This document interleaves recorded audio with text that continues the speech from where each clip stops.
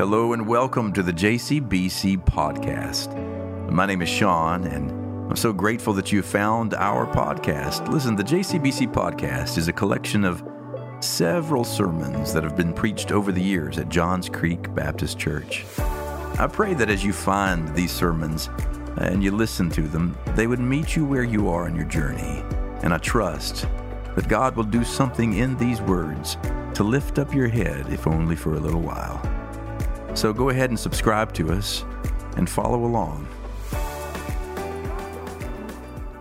Friends, can I encourage you, please, to turn with me in your Bibles to Exodus chapter 20.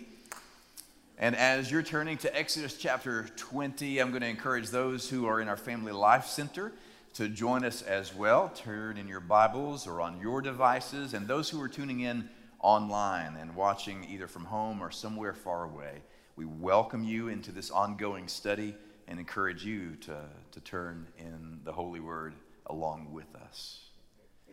Today is part number 23 in the book of Exodus. Can you believe that? Isn't that crazy? And it may be that if you are just joining us, you think, oh, wow, gosh, part number 23, I've missed the first 22.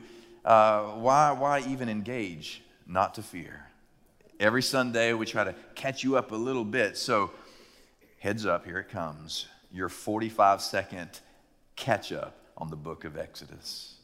The book of Exodus has always been and is currently now and will always be about being set free. In fact, the first 15 chapters of this book that we've been studying is dedicated to liberation, to being set free from some Pharaoh, some Egypt, some enslavement that keeps you and I bound, and from living out our fullest expression of who God has intended us to be. For them, it was Pharaoh and Egypt. For you, it may be a different Pharaoh or an Egypt of a different name. It may go by a variety of names and faces. But being set free by God is only the beginning. We recognize that after we are set free, it requires saying yes to a rhythm of life that keeps us free. That's why chapters 16, 17, and 18 make up the next large section of the book of Exodus, a section in which we study some wilderness wandering. So after being set free, there's a period of time in which the people began to ask questions. Do we really want this level of freedom? I mean, is it really what we had always thought it may be? Because now that we have been liberated and set free and are now following this one who has captivated us and drawn us out of Egypt, it now means that we have to say yes to a different way of life, a different way to exist in the world. And we're not sure altogether that we want to do that or not. So there's some wandering that takes place every time we're set free from something. But then we moved into the third major section of the book of Exodus, which is chapters 19, 20, 21, 22, 23, and 24. Chapters 19 through 24. A period in the book of Exodus where God establishes a covenant with God's people. Where God comes to them and says, I'm going to be your God and you're going to be my people, and this is how this thing's going to work out. This is how I'll behave, and here's some things that I need from you in order to behave as my people known in the world. And that's where we entered into chapter 20, and we saw the 10 Commandments, and we slowed down over these last several weeks. For 10 weeks, we've been studying each commandment about what it means to look like, believe like, behave like, love like people who follow the liberating God. And today, we continue in the book of covenant. So last week, I gave you a little preview. I said, hey, we're going to move on to the next major section. I need you to read chapters 25 through 30 and 35 through 40, and we're going to hit that next week. And that's what I said last week, but as I was digging through, I realized I got more to say, y'all. There's more to say. There's more to dig, and so I want us to do this today. Before we leave what's known as the covenant shaping period of Exodus, I want us to take the plane back up to kind of a 30,000-foot view to say some things about that whole body of literature right there, chapters 19 through 24, that I believe may shape something in us today. We begin by reading Moses delivers the word of the Ten Commandments and now retreats back up the hill, up the mountain into the cloud. And this is where we pick up. Chapter 20, verse 18. When all the people witnessed the thunder and the lightning, the sound of the trumpet and the mountain smoking, they were afraid, and they trembled and stood at a distance and said to Moses, You speak to us, and we will listen, but do not let God speak to us, or we'll die. We'll die. Moses said to the people, Do not be afraid, for God has come only to test you and to put the fear of him in you so that you do not sin. And then the people stood at a distance while Moses drew near to the thick darkness where God was. This week, my heart has been arrested by a phrase that we just read. That Moses drew near the thick darkness where God was. And it occurs to me that I meet so many people, just as you do, whose lives can be characterized as moving from one season to the next, in which we enter through transition or loss or heartache or despair, and those seasons can be described as seasons of entering a thick darkness. And you move cities, you change schools, you lose your job, the relationship falls apart, the disease gets diagnosed, and whatever it is that seems to be the thing that looks like a cloud that fogs your perspective, it can feel at times like you are entering seasons of thick darkness. And the assumption that we often make, tragically, when we enter into seasons of thick darkness, is that that's a place where God is not. We assume because it's filled with angst and heartbreak and it's filled with a sense of isolation and loneliness and maybe even a little fear, we assume that it's kind of an atheistic cloud that we're entering, thick darkness. But the Word of God suggests something different. Moses entered into the thick darkness, where God was.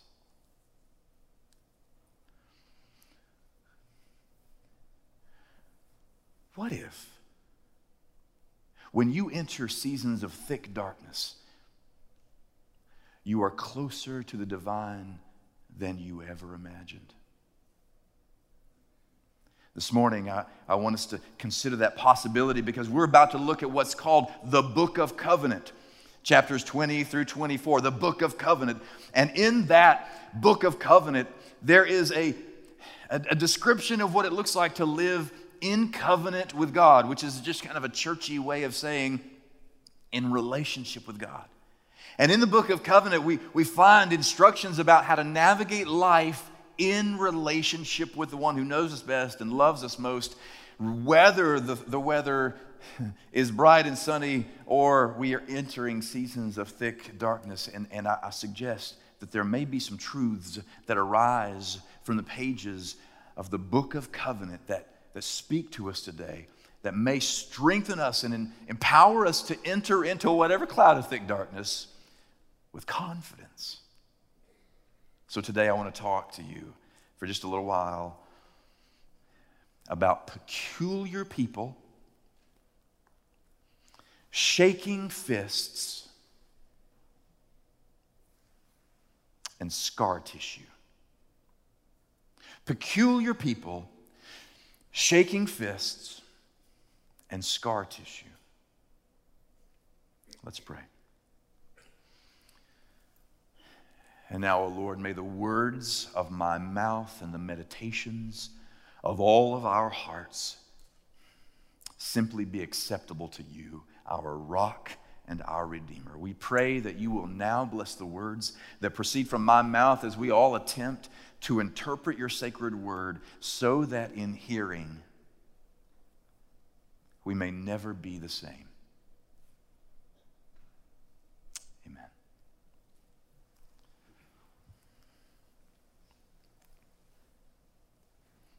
peculiar people. Do you know that when we are courageous enough to have the audacity to call ourselves people of God, it comes with a kind of hook, We are meant to be a peculiar people. We are meant to be the kind of people because of the ethics of following God, because of the ethical character of the one who has captivated our soul. Because of that, we are to be a people who are supposed to swim upstream against the current in this world.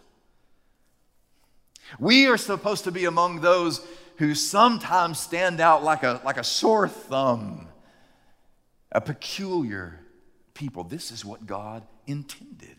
Do you remember back when we were in chapter 19, like 1,000 years ago? We hear these words when we hear about God hoping to create a peoplehood out of these scattered refugees. Listen to what he said. You have seen, this is what he said to the people after they've been liberated, you have seen what I did to those knucklehead Egyptians and how I bore you on eagle's wings and brought you to myself. You saw that. Now, therefore, if you obey, if, all caps, if, underscore, bold face, italicized, I period, F period, if you obey my voice, which the word obey in Hebrew is shema, which means to hear. If you are really hearing what I have to say, if you can understand the words that are coming out of my mouth, and you keep my covenant, you shall be a treasured possession out of all the peoples. Indeed, the whole earth is mine, but you shall be for me a priestly kingdom and a holy nation. These are the words that you shall speak to the Israelites. So God establishes the procedure of becoming a people by saying you are to be different.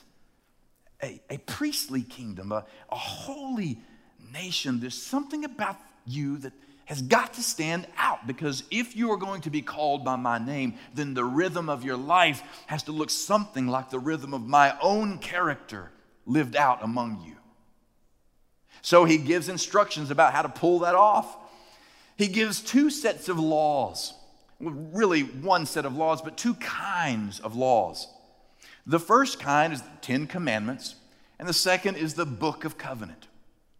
The 10 Commandments is a kind of law that, well, we refer to it as apodictic law. You don't need to remember that word. It's not that important. It simply means this. The 10 Commandments, apodictic law, means this. It's a kind of law that is an edict. It's, I said it, and so do it. It's like when Laura talks to me at home, and I'm like, yeah, yes, ma'am. It's apodictic law is non-negotiable. Apodictic law is a law that says you shall do this and you shall not do that. That's the 10 Commandments, and we just spent 10 weeks studying apodictic law. But then at the end of chapter 20, there begins what we call the Book of Covenant. The Book of Covenant is not apodictic law, it's casuistic law. Casuistic law is, in other words, case law. It's like think of the Constitution and the amendments to the Constitution. It's like an expanding of the 10 Commandments. For example, case law. The law says you shall not murder. But what if like you try to murder, but you're not really good at it? And like they live, but now they're crippled?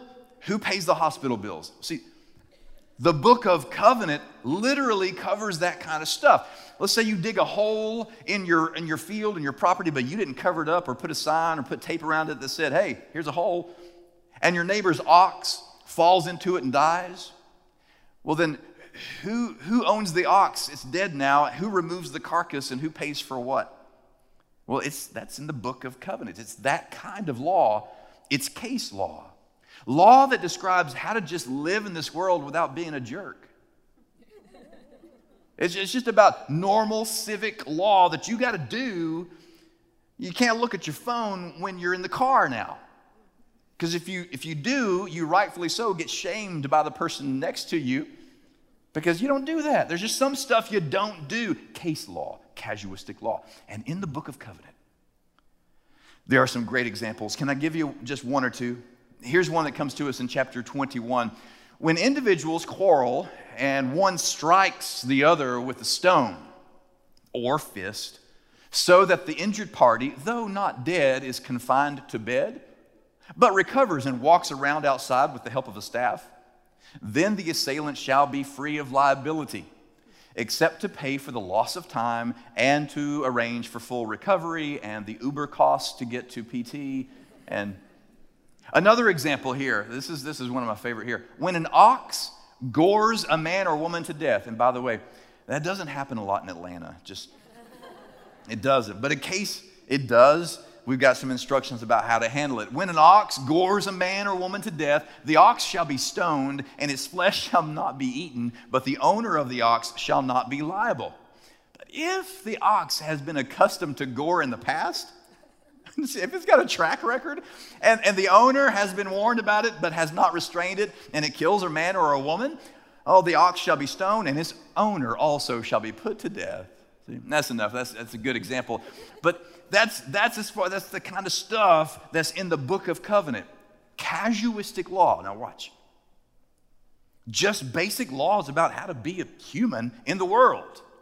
Laws that everybody has to follow. But do you know that in the ancient Near East, there are other kinds of casuistic laws all around Israel? In fact, there is no case law at all in the Book of Covenant that you can't find in other ancient Near Eastern manuscripts, like the Code of Hammurabi.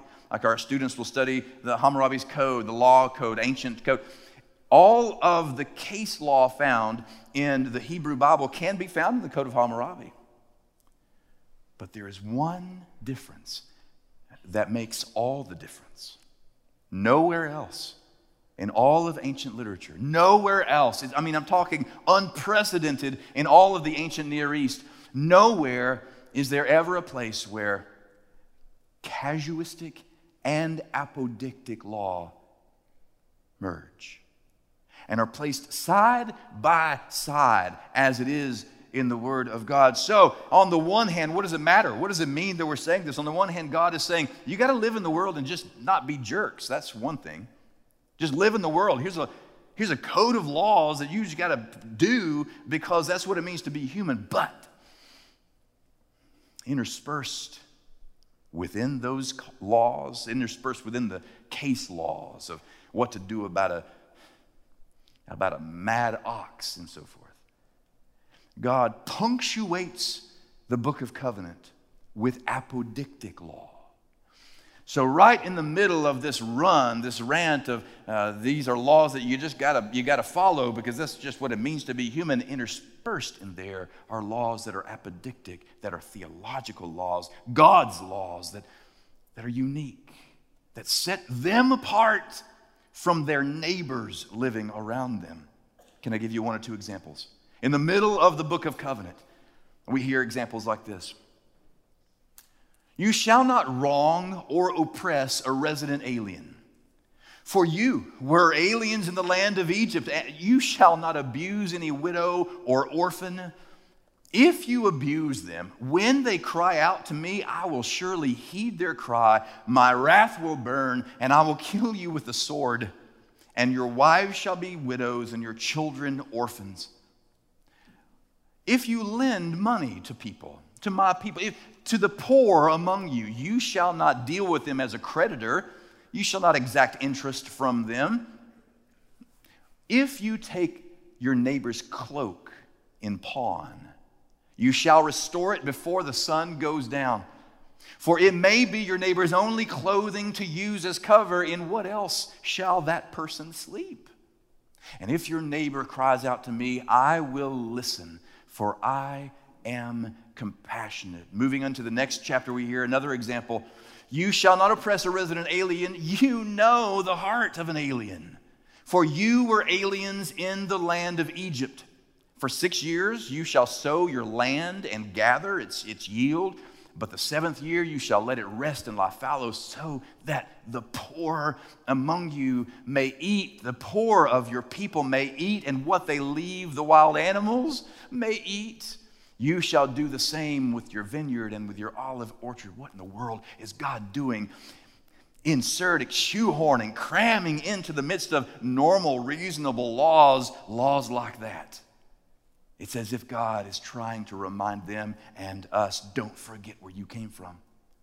Don't you forget, when I came to you, I heard you crying out because you were widows and orphans. You were forgotten in the land of Egypt, and I swooped in like an eagle with wings and carried you out. So if you are going to exist as covenant people with me, if you're going to be known by my name, you must be peculiar. You must love as I loved. You must live as I have lived with you. You must be a rescuing people. You must never neglect the vulnerable among you. Now, why does that matter today? Because the fact is, you and I are also called to live by the law of the land. But can I just tell you, there is no law in the land that says you have to love anybody. There's no law of the land that says you have to be compassionate or that you have to pay attention to the vulnerable. There's no law in the land that says you have to feed the hungry, give drink to the thirsty, welcome the stranger, visit the sick, visit the outcast, welcome the outcast. There's no law. Not in the land. But there is in the law of God. And our Lord, on the night that he was betrayed, he said, oh, by the way, one more thing.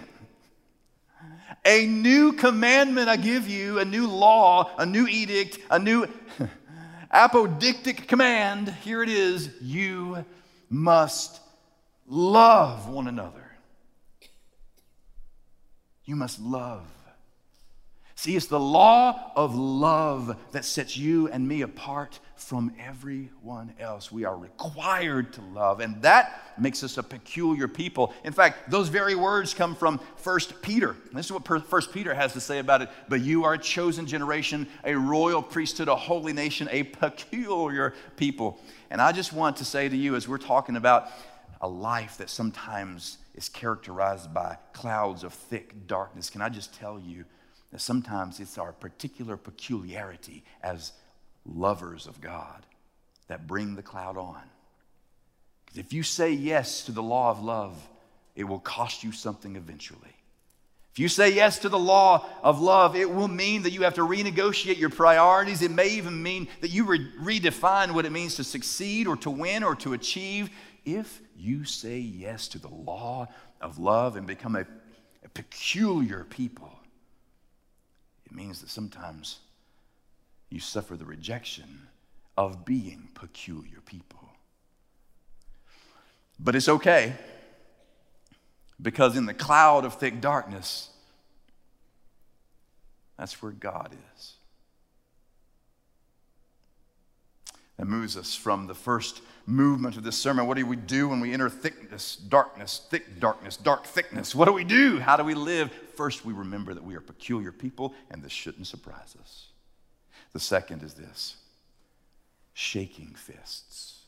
The second movement of the sermon that I want you to consider this morning as we move through this text is shaking fists. So yeah, the book of covenant does say some things about how we have to order our lives. And the covenant is very clear later in the Hebrew Bible that when the people break the covenant, there are some consequences. But the question is, what happens if it appears like God has broken covenant? What then? I want you to know that the book of covenant that we're studying, chapters 20, 21, 22, 23, 24, the book of covenant become the ground, the foundation, the concrete footers of the relationship people have with God throughout history.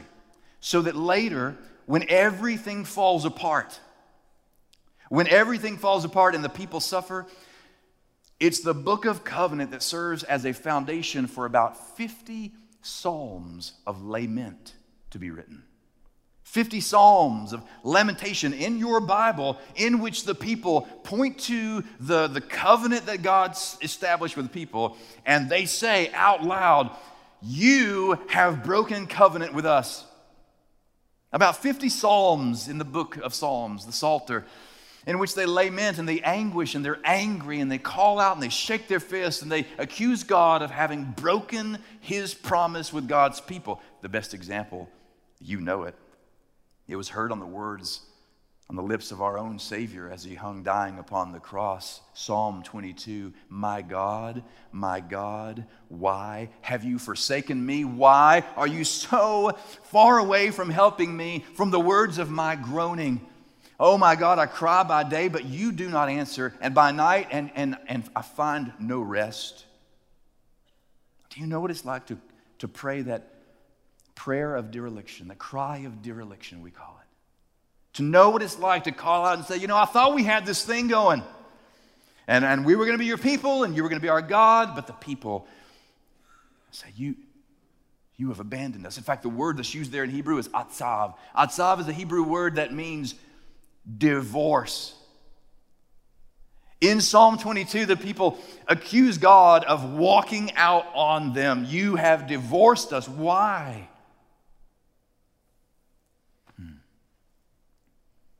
Now, why would I bring that up?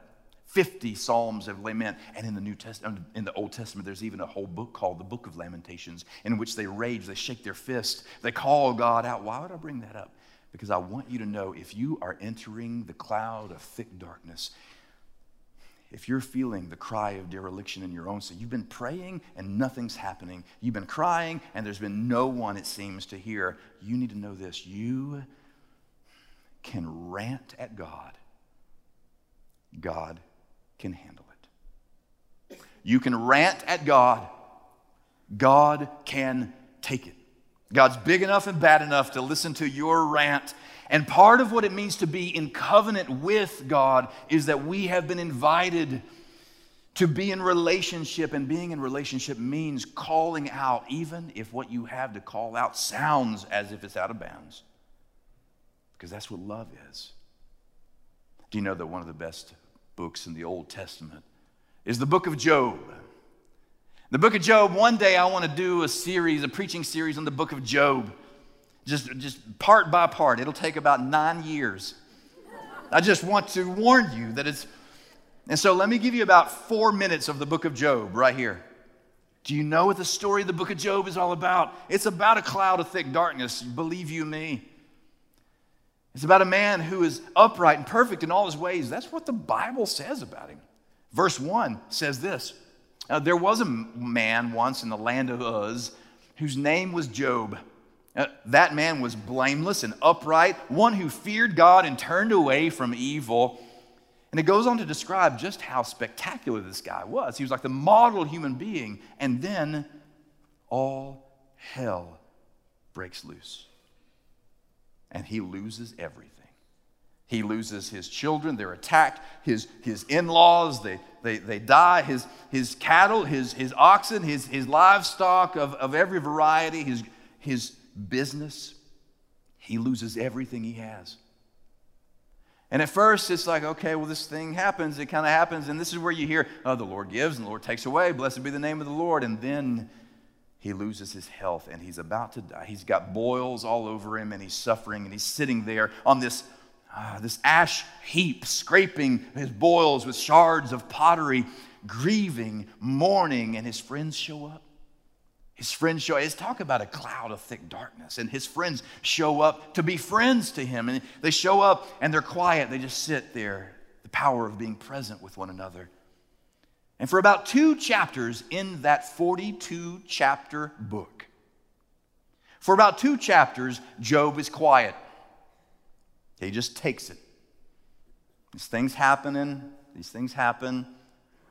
And the friends even applaud him. It's like, oh, man, Job, what a man of faith. Look at him. He's suffering. He's lost everything, and yet he hasn't opened his mouth. He's not said a word. He's not let out a peep about God. Look how faithful. And then chapter 3 opens up, and he opens his mouth like a lion, and he roars against God, and he shakes his fist to the heavens, and he says, this is not right.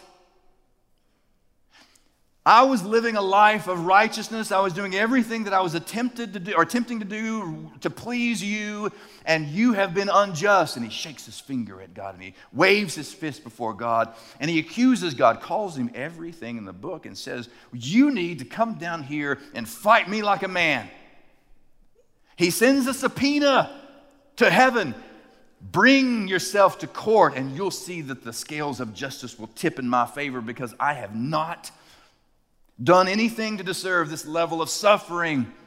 And he charges God with crimes against humanity. For 35 chapters, he rants and he rails and he shakes his fist. And his friends, by the way, are freaking out. His friends are like, dude, you can't talk that way to God. And he's like, dudes, watch me. And he's doing it. And at the end of 35 chapters of ranting, God speaks out of a whirlwind and takes him on a tour of all the cosmos. And he says, were you there with me when I hung the Pleiades in the sky? Were you there with me when I carved out the oceans and scooped up the mountains? Were you there with me when I established the storehouses of snow? Were you there with me when I created you? And after about a 2-chapter rant from God, Job,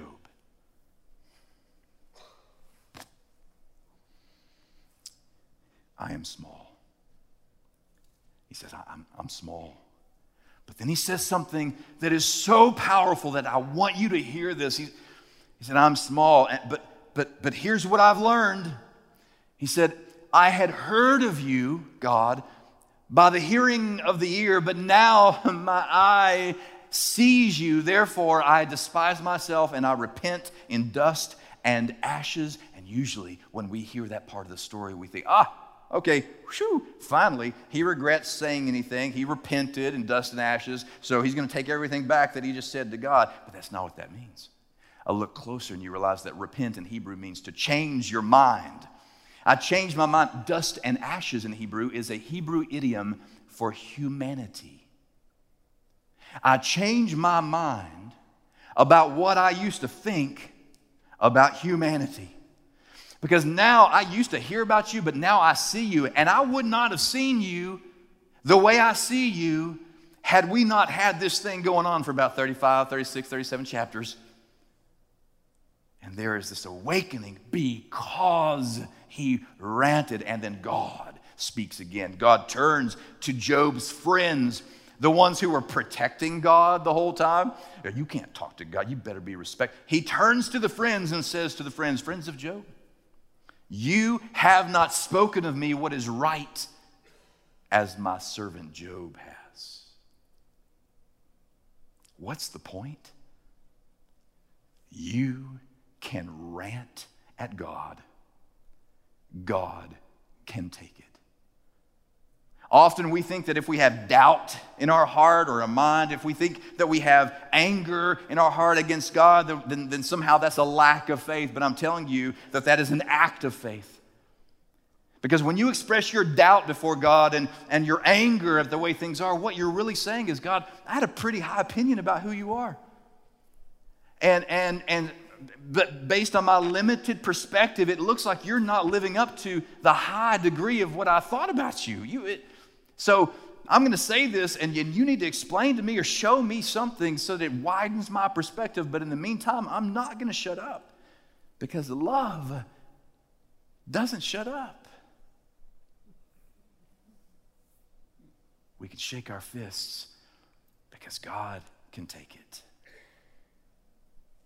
Not only when we enter into the cloud of thick darkness do we need to remember that we are peculiar people, and sometimes our particular peculiarities bring on the thick darkness. And not only do we need to remember in the darkest part of that thick darkness, we can shake our fists because God wants to hear from us and redeem us and shape us in the midst of it. But it moves us to the last part of the sermon. The last movement of the sermon is this: scar tissue. Scar tissue. Back when I used to hang out with Bill Self a little bit, I'd say, Bill, we need to go to lunch again, because I want to pick your brain. You got some things I need to know. I need And when I pick your brain, Bill, I feel like I leave smarter, I leave better, because you've been doing what I'm doing for longer than I've been breathing, right? And you know what he said? Yeah, it's mainly just scar tissue. He said, but yeah, I said, you got this wisdom, you got this experience I need to learn from you. He says, it's mainly just scar tissue. What did he mean by that?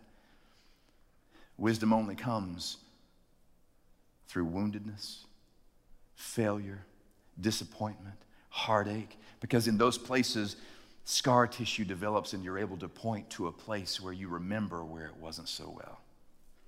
And in the midst of pointing to your scar, you remember something and you're transformed now because of the thing you remember happening then. And that doesn't happen without scar tissue. And the people of Israel had some scar tissue. Don't forget that this book of covenant that we're studying, it happens during the Exodus. But don't forget, we said this a long time ago, it never comes into written form until hundreds of years later. In fact, after the people settled the promised land, and they had a kingdom, and King David unified the country, and then there was a civil war, and they divided north and south, and the Assyrians attacked the north, and the Babylonians attacked the south, and the temple was destroyed after all of that. And now they're in exile, brokenhearted by the rivers of Babylon. It's then that the rabbis begin to whisper old stories about a covenant that was made a long time ago.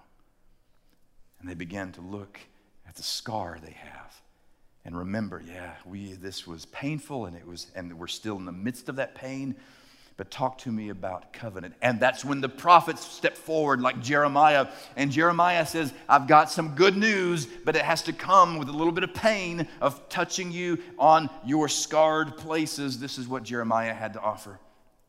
The days are surely coming, says the Lord, when I will make a new covenant with the house of Israel and the house of Judah. It will not be like the covenant I made with them and the ancestors when I took them by the hand to bring them out of the land of Egypt. It's going to be different. A covenant that they broke, by the way. A covenant they broke. Though I was their husband, says the Lord. And don't let that be lost on us. Remember, through all of the pain, it was the people who said, you have forsaken us. You have atzav, divorced us. And here later, God speaks through Jeremiah. It was a covenant they broke. They walked out on me. And then continues. But this is the new covenant that I will make in the house of Israel after these days, says the Lord. I will put my law within them, and I will write it on their hearts, and I will be their God, and they will be my people. No longer shall they teach one another, saying, know the Lord, for they shall all know me, from the least of them to the greatest. Says the Lord, for I will forgive their iniquity and remember their sin no more. What does all that mean? It means sometimes it's only through our scarring, only the scars that we get when we walk into the cloud of thick darkness, that we're able to point and say, it was there that I got to know God better than I could have known God had I not entered the cloud. For I will write now a new covenant, not one chiseled in stone, but one written upon the heart of your personal experience. You've got a story, and that story has scar tissue, but that's the whole point. In the scar tissue that is upon your heart, God is writing God's own covenant of love. I will not forsake them. I will forgive them and make them new. And maybe today, somebody has gathered on this campus to be made new. And maybe you need some guidance in how to pray that way, pray toward your newness. And maybe it sounds something like this. God, I recognize that you're calling me to be a peculiar people. You're calling me to be set out. But I recognize and I confess that there have been times when I have not lived according to your character, but I've lived by the law of the land and not your holy law of love. And I confess that. But Lord, I got to admit to you, there have been times when I haven't understood you. I don't understand you. And it's made me angry, and I got to get that off my chest. I can't just hold that in any longer. But I suspect if I say that to you, you might be able to broaden the perspectives that I might see, what I haven't seen. Make me new. If that's what you need to pray today, then whisper that in your heart as we close now in a word of prayer. God, we do pause now. maybe the better way to say it, God, is that we yield now. We stop and we yield. We lay down our guard. We relinquish our ego, our pride, and we welcome you to show us, even in the scar tissue where we've been wounded and where we are angry and where we perhaps feel a little bit lost in this cloud of thick darkness. We pray that you would show us what it looks like to simply hold your hand until the clouds disappear. I pray right now for these people. Lord, I pray for your church. I pray that if there is a single person on campus today struggling with this kind of heartache and desperation, I pray that you would draw them in and heal their hearts and show them the power of what it means to live in covenant with you. In the name of Jesus Christ, amen.